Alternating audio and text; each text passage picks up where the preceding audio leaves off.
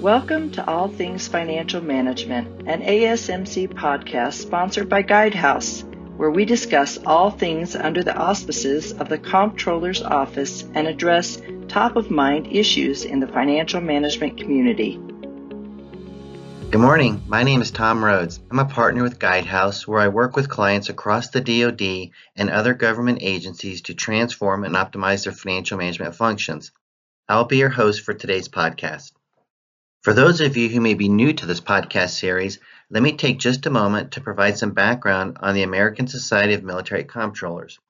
The American Society of Military Comptrollers, or ASMC, is the nonprofit educational and professional organization for individuals, military, civilian, corporate, or retired, involved or interested in the field of defense financial management.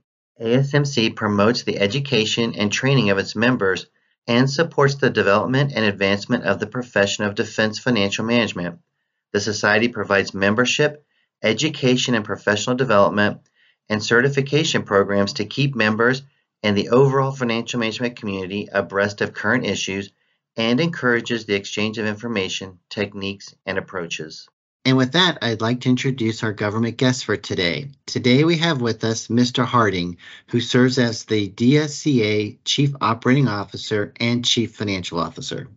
So, Mr. Harding, thanks for being here with us today. Yeah, thanks for having me. And we're really looking forward to this episode. And would you mind taking a moment and tell us about your background and what brought you to your current position as the Chief Financial Officer for the Defense Security Cooperation Agency? Or maybe in other words, can you just share with us your story? Sure. Yeah, I'd be happy to share that with you. My career in the field of security cooperation, as well as financial management, has been quite a dynamic and rewarding process. However, before I get into the financial and security cooperation aspects, I do want to share that I started my career in the private sector, working in information technology, primarily for DoD, but also for a number of other federal agencies as well. I did this for a little over a decade and then transitioned to the public sector with DoD performing IT in support of financial management systems. And as any good IT professional will tell you, it's important to understand the business for which your IT solutions are meant to enable and support, which I did. And in doing so, I gained a pretty good understanding of financial management and actually made the transition from IT to FM, for which I've been performing for over the past 15 years. And I haven't looked back. I'm currently, as you said, holding the role of the Chief Financial Officer at DSCA, but I also have another role as the Chief Operating Officer. It's in these capacities that I oversee a wide range of critical functions, including financial operations, IT, physical security, and facility policy and operations. But one of the most significant aspects of my role involves managing the financial aspects of the Foreign Military Sales Program and the Foreign Military Sales Trust Fund, which collectively hold a program value exceeding $500 billion. Pretty large account. This encompasses management of the Foreign Military Financing Program as well, which some may have heard of in the news lately. I've also had the privilege of serving as the acting deputy director of the agency on 2 separate occasions for approximately 1 year in total, which afforded me the opportunity to oversee the agency's diverse portfolio of security cooperation programs.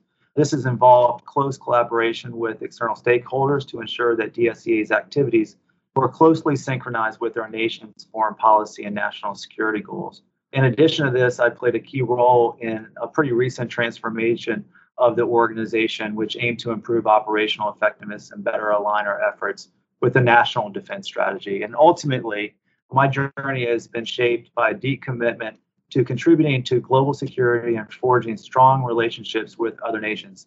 The field of security cooperation offers incredible opportunities to make a lasting impact on international stability and cooperation, and I'm honored to be a part of it. You know, Mr. Harding, a Chief Operating Officer and a Chief Financial Officer as standalone positions is a lot of work for one person for each role, and you're wearing both those hats. I suspect that keeps you very busy. Yes, it's very hard to understand where the priorities are when you have so many different business lanes for which you're responsible. So it just takes close synchronization with my leadership to ensure that we're focused on the things that matter most. You know, speaking of business lanes or business operations, for our listeners who may not know what security cooperation is, would you mind taking a moment and just share with us what it is and why it's so important? Yeah, absolutely. The U.S. security cooperation comprises all activities undertaken by DoD to encourage and enable U.S. allies and partner nations to work with the United States to achieve strategic objectives. Security cooperation activities, in sum, represent a key tool of U.S. national security and foreign policy, which is why they are subject to continuous supervision and the general direction of the Secretary of State as well as the Secretary of Defense. As an excellent example of how security cooperation helps U.S. allies and partners is our ongoing support of Ukraine. Since Russia launched its premeditated and unprovoked and brutal war against Ukraine on February 24th of 2022, the United States has invested more than $43 billion for training and equipment to help Ukraine preserve its territorial integrity, secure its borders, and improve interoperability with NATO. While security cooperation obviously benefits our allies and partners, it also provides the U.S. with benefits as well. First, training and equipping our allies and partners to independently protect their sovereignty and the safety of their people reduces the possibility of direct U.S. involvement. Second, economies of scale and increased buying power. The majority of what the U.S. defense exports to our partners are purchased, we also are buying for ourselves as well for the U.S. military, thereby lowering unit costs for the U.S. and the partner. Third, interoperability. I think we all can understand it's unlikely that future conflicts will not include coalition forces, meaning we will go to war or have a conflict side by side with our partners. Not likely that we'll do that independent of that. So having interoperability amongst the coalition partners improves the effectiveness of the coalition. And then lastly, support to the U.S. economy. The defense industrial base, as we know, is over a $600 billion industry annually and is a key contributor to the U.S. economy in terms of GDP and jobs. Mr. Harding, with respect to financial management and security cooperation, what are some of the biggest challenges that you see and what are you doing about them? The first is, I think there's three total challenges that I see across the community, and they're not just specific to security cooperation and financial management. The first one really applies to a number of other business lanes, which is that senior leaders are performing the work of their subordinates. Not entirely sure why this seems to be so prominent in both the public and private sector, frankly. However, I suspect it's due to several reasons. One, we often promote strong action officers into leadership or management positions based on past performance as an action officer without ensuring that they have the requisite leadership skills. And then two, a lack of trust may contribute to this challenge, not trusting the subordinate is capable or can be relied upon to perform the work. Whatever the reasons, the consequences are real and have a cascading negative effect across the organizations, that it also diminishes and erodes leadership at both the strategic and tactical levels and hinders professional development of the workforce. So in my estimation, I think leaders should understand, embrace, and perform their respective role, which is to set strategic goals and objectives, establish clear expectations with their subordinates, and set the conditions for their teams to be successful. Delegation with oversight is critical, not only to the success of an organization, but critical to the development of each employee as well. At DSEA, I'm very proud to say that we fully embrace the concept of an empowered workforce.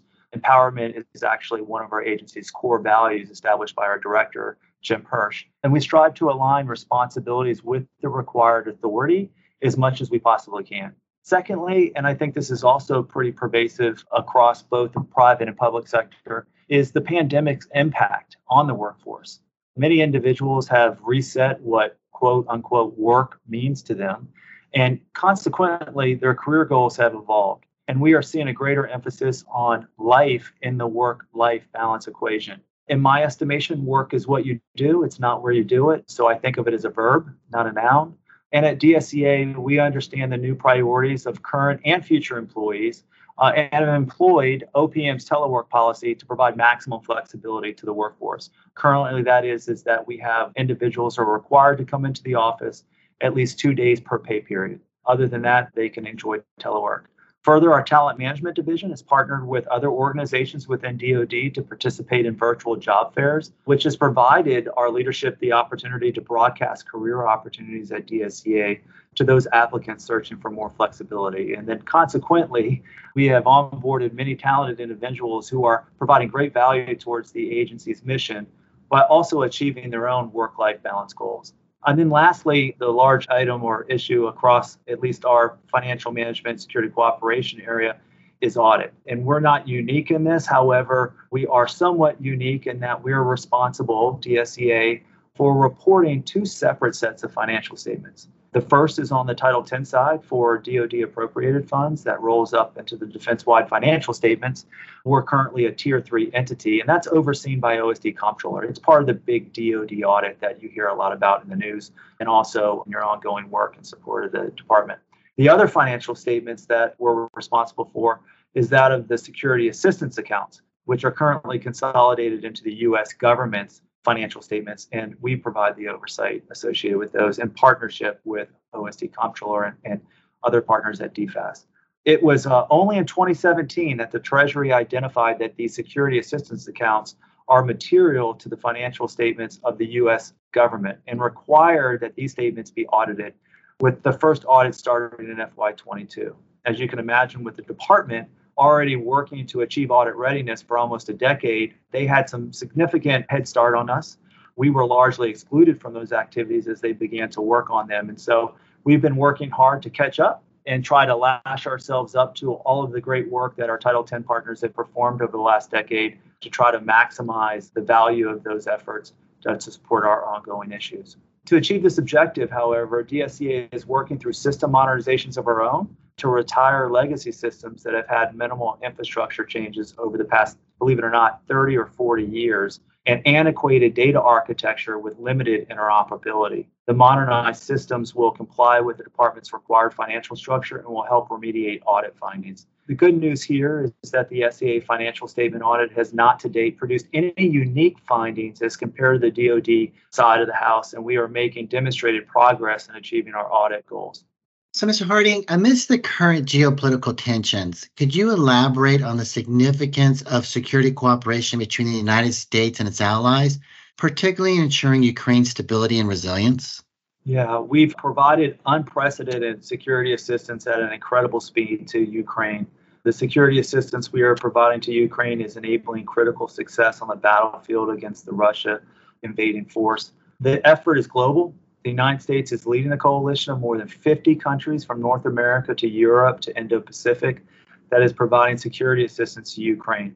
The latest presidential drawdown, announced August 14th, is the 43rd drawdown of the equipment for Ukraine since August of 2021.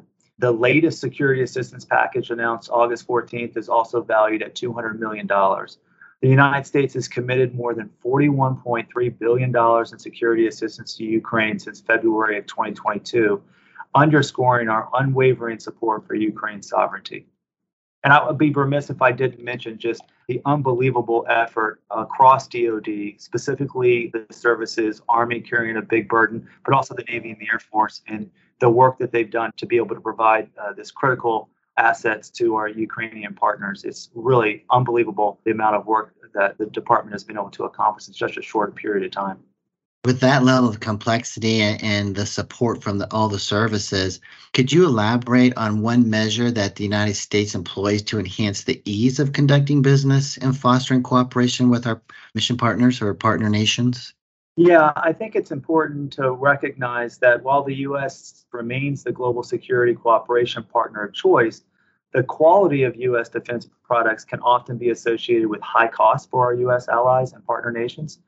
Access to U.S. defense exports enabled through what we call competitive financing is essential to security cooperation and development of U.S. ally and partner defense capabilities. So over the years, we've enacted several reforms to lower the cost of doing business with the United States. Just earlier this year, we created what we call the Credit Assured Payment Schedules, or CAPS policy, which provides an alternative to the standard cash upon acceptance term of sale, which requires full payment up front. So earlier this summer, we announced also the new Bank Letter of Credit, or BLOC policy. This program allows partners to keep a minimal amount of cash on deposit with the United States government, freeing up cash for other procurement priorities.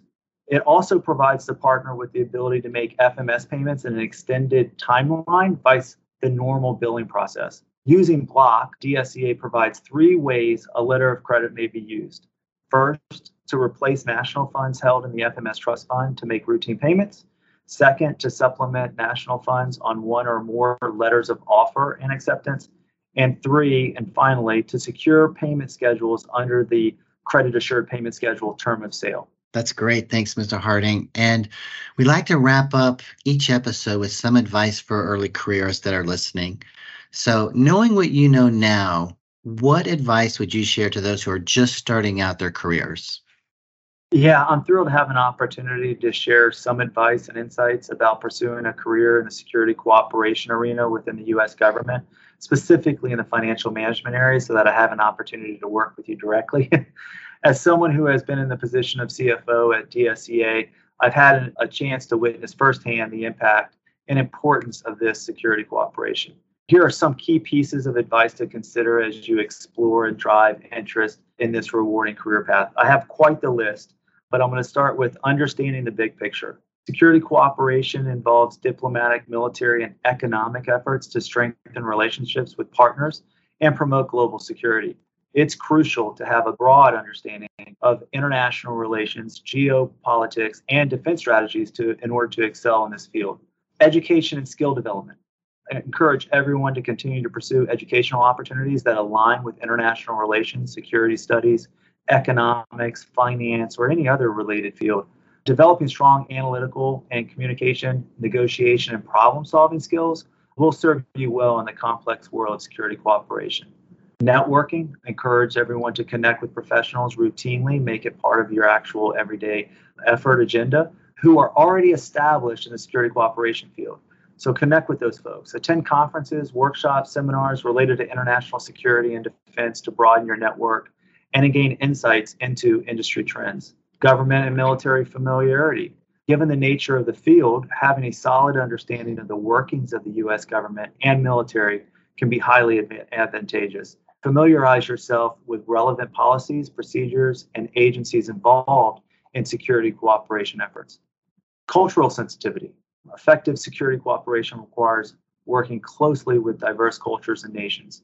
Developing cultural sensitivity and cross-cultural communication skills is essential for building trust and collaboration. Languages. If you're able, consider learning a second language, especially one spoken in regions of strategic importance. This can greatly enhance your ability to communicate and negotiate effectively with partners from different backgrounds.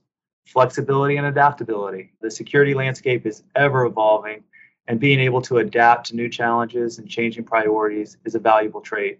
Embrace a mindset of continuous learning and improvement. Interdisciplinary approach. Security cooperation involves various disciplines from policy, diplomacy, finance, logistics, etc. Being able to bridge these disciplines and understand their interplay is key to success. Attention to detail. In the financial aspect of security cooperation, meticulous attention to detail is vital. Small errors can have significant consequences, so being thorough is essential. Passion for global security. To excel in this field, you need to have a genuine passion for contributing to global security and stability. Your dedication will drive your commitment to overcoming challenges and making a positive impact. Seek mentorship. Don't hesitate to seek out mentors who can guide you on your journey.